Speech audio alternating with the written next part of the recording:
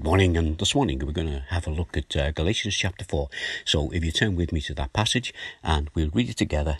Galatians 4, starting to read at verse 1. What I am saying is that as long as the heir is a child, he is no different from a slave.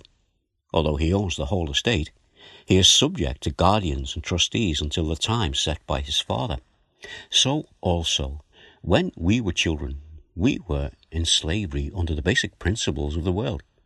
But when the time had fully come, God sent his Son, born of a woman, born under the law, to redeem those under the law, that we might receive the full rights of sons. Because you are sons, God sent the Spirit of his Son into our hearts, the Spirit who calls out, Abba, Father. So you are no longer a slave, but a son. And since you are a son, God has made you also an heir. Shall we pray as we consider those verses? Our Father, we thank you again that we can come before you, and we thank you for these verses that we've read in your presence, for this letter that Paul wrote to the Galatian churches that is also speaking to us this morning as we gather round it in your name. And we ask these things in your precious name. Amen. So Galatians chapter 4, in order to be understood, sometimes we need to draw what we might call verbal pictures. In other words, use an illustration from everyday life. And we do this all the time, sometimes without realizing it, when we say to somebody, well, look at it this way. And then we go on to explain something that they will understand. Here, Paul starts with the phrase, what I am saying is. So, let's together hear what it is that he has to say this morning to us as we read from this letter that he wrote to the churches in the area that we know as Turkey. But in those days, it was known to Paul as Galatia. That was the name that the Romans gave it, Galatia. So we come to Galatians chapter 4. Let's look at verse 1 through to verse 7. And here, Paul wants them to understand what he's trying to tell them. And he says this in verse 1. What I'm saying is that as long as an heir is underage, he is no different from a slave, although he owns the whole estate. The heir is subject to guardians and trustees until the time set by his father. You see, Paul is saying, look, under these circumstances, the heir is a child of the father. The father is not dead. He's very much alive. And the child will eventually receive his inheritance that's due to him. And this is while the father is still alive.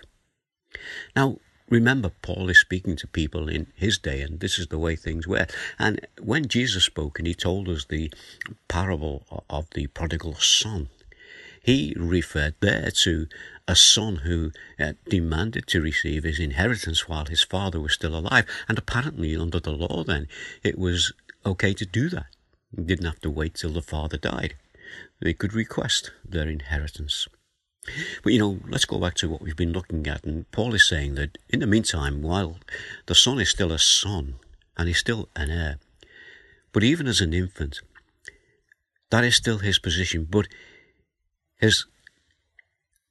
he has ownership of the father's estate, but he's under the guidance and the control of stewards and guardians. You see, in this position, the child is reliant on them. And his status is no different than that of a slave. In this case, this word slave is more translated as being an estate worker, just as the son in the parable of the prodigal son came back and requested that he take on the position of an estate worker because he had already taken his inheritance. But from that parable, Jesus is bringing out different points. So back to what we're looking at this morning. You see, what Paul is saying, that this situation of the son is until a time set by his father, a time when He will come under direct supervision of his father as a child, but he will now enter into his full inheritance.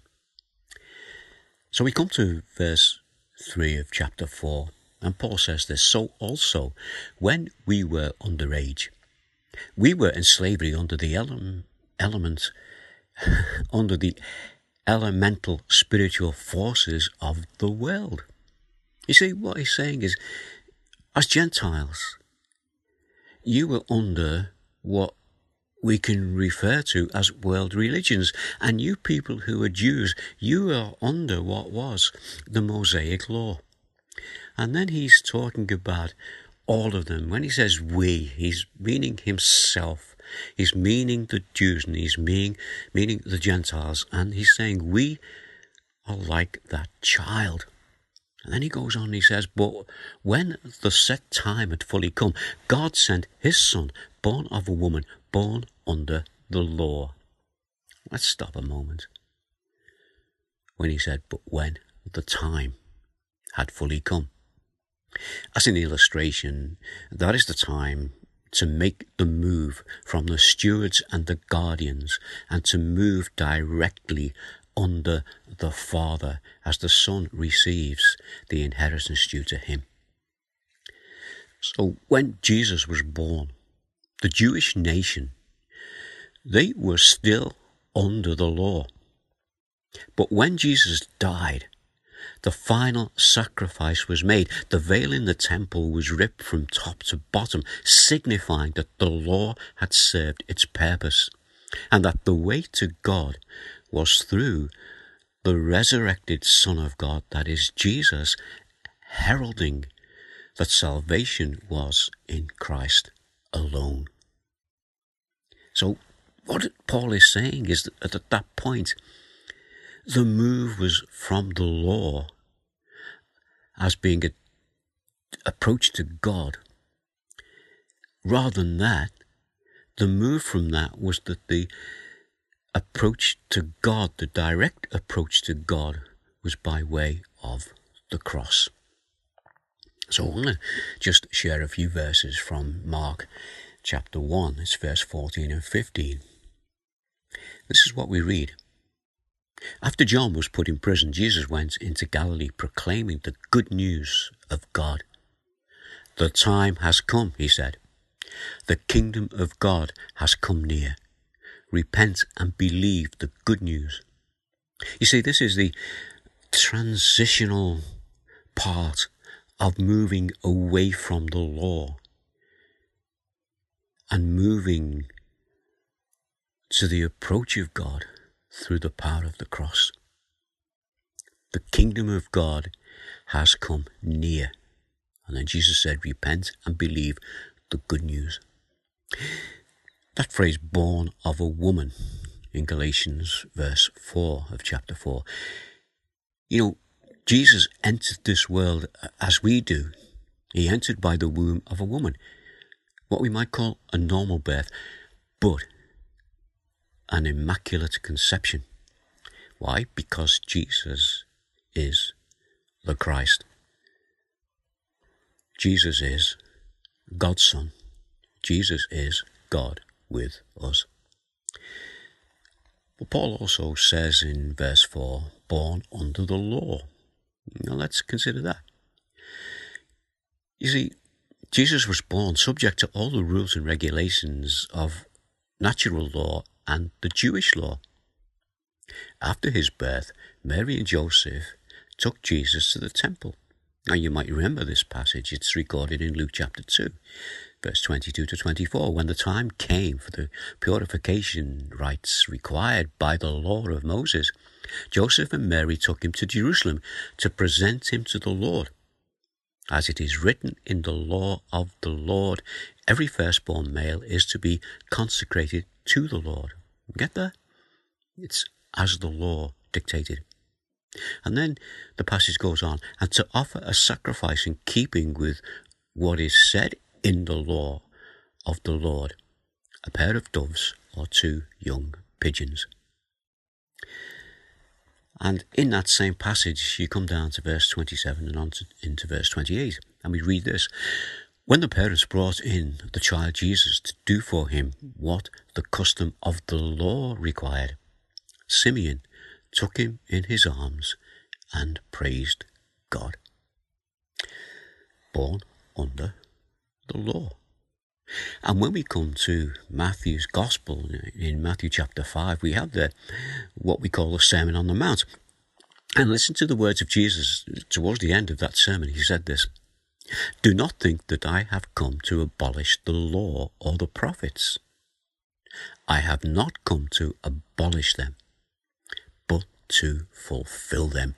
You know, this is what Paul is trying to get across to these people, that Jesus didn't come to abolish the law or the prophets, but he is the fulfillment of the law. This is why Paul could say to the Galatians in verse 4 and 5, "But when the set time had fully come, God sent his Son, born of a woman, born under the law, to redeem those under the law, that we might receive adoption to sonship." This is the whole point of the reasoning that Paul is bringing to these people, the logic of it.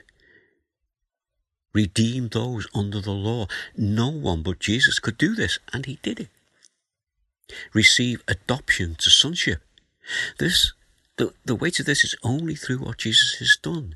And when we come to God that way, then Jesus, his Father, becomes our Father. Let's just remind ourselves of a verse from John chapter 20, verse 17. And this is after the death and resurrection of Jesus. And this is what we read.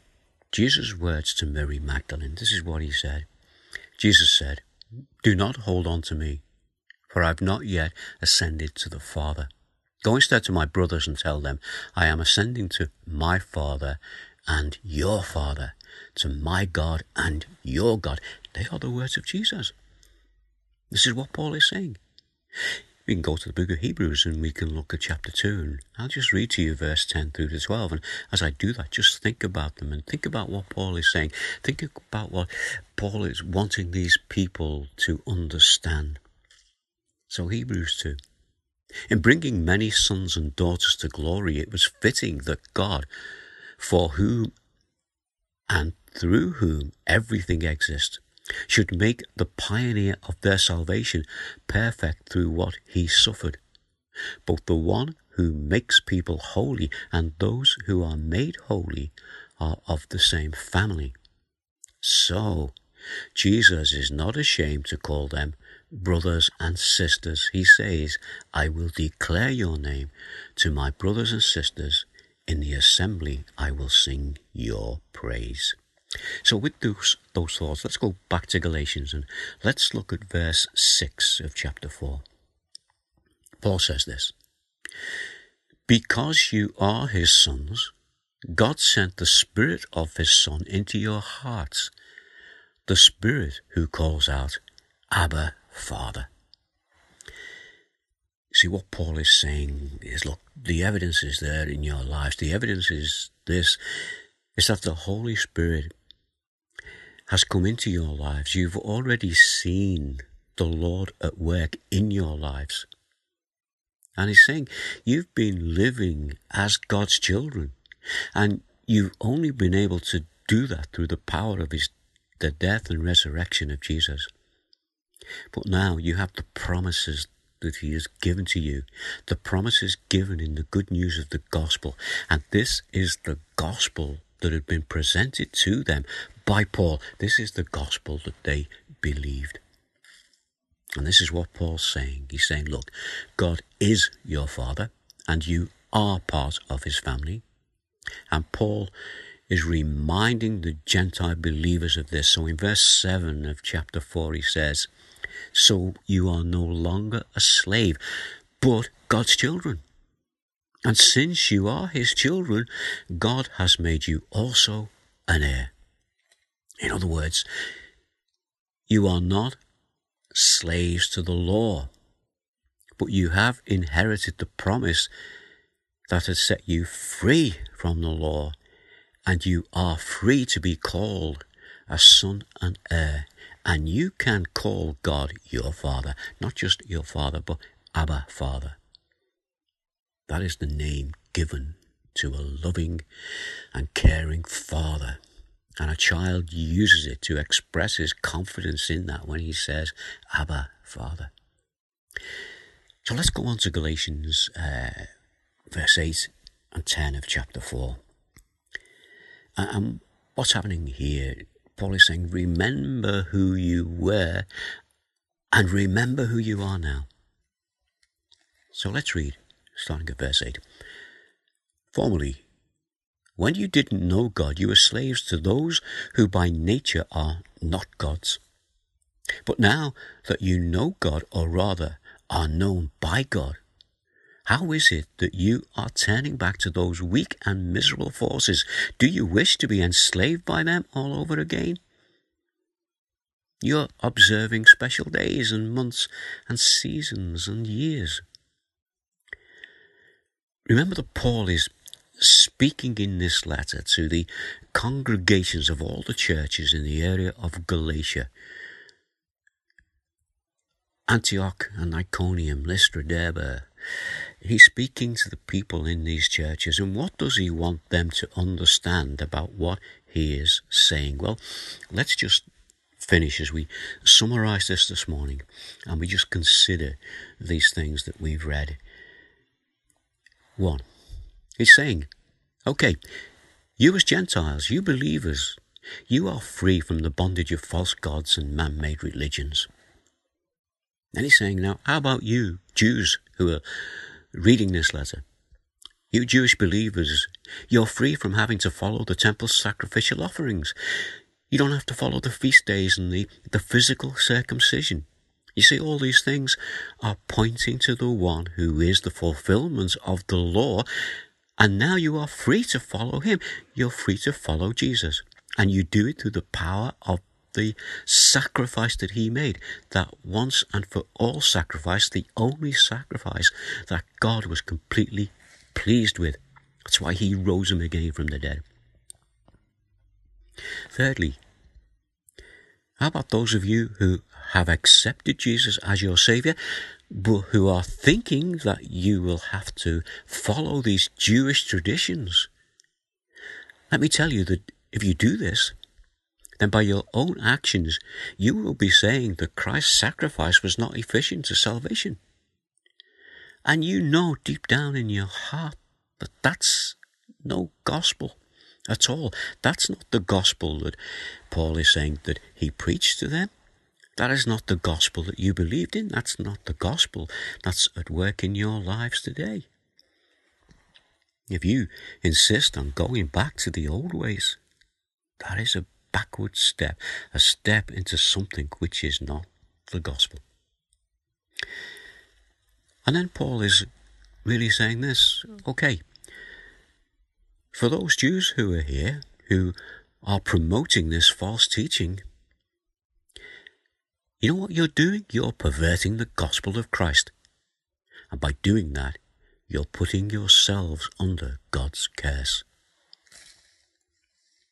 Finally, he's saying this, and this is to those who have heard the good news that Jesus died for the sins of the world and that all who come to him in true repentance will be saved. This means that you too can become a son and heir, and you too can call God your Father.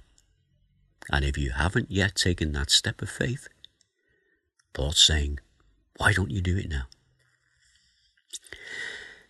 I'm going to finish there, and I hope that we can think about these things and consider them as we go away this morning and see how we stand in the presence of God. Paul is going to go on in this chapter. He's going to make a personal play, and you will feel the emotions in Paul as he loves these people. But we're going to have a look at that next week. Let's just pray together this morning.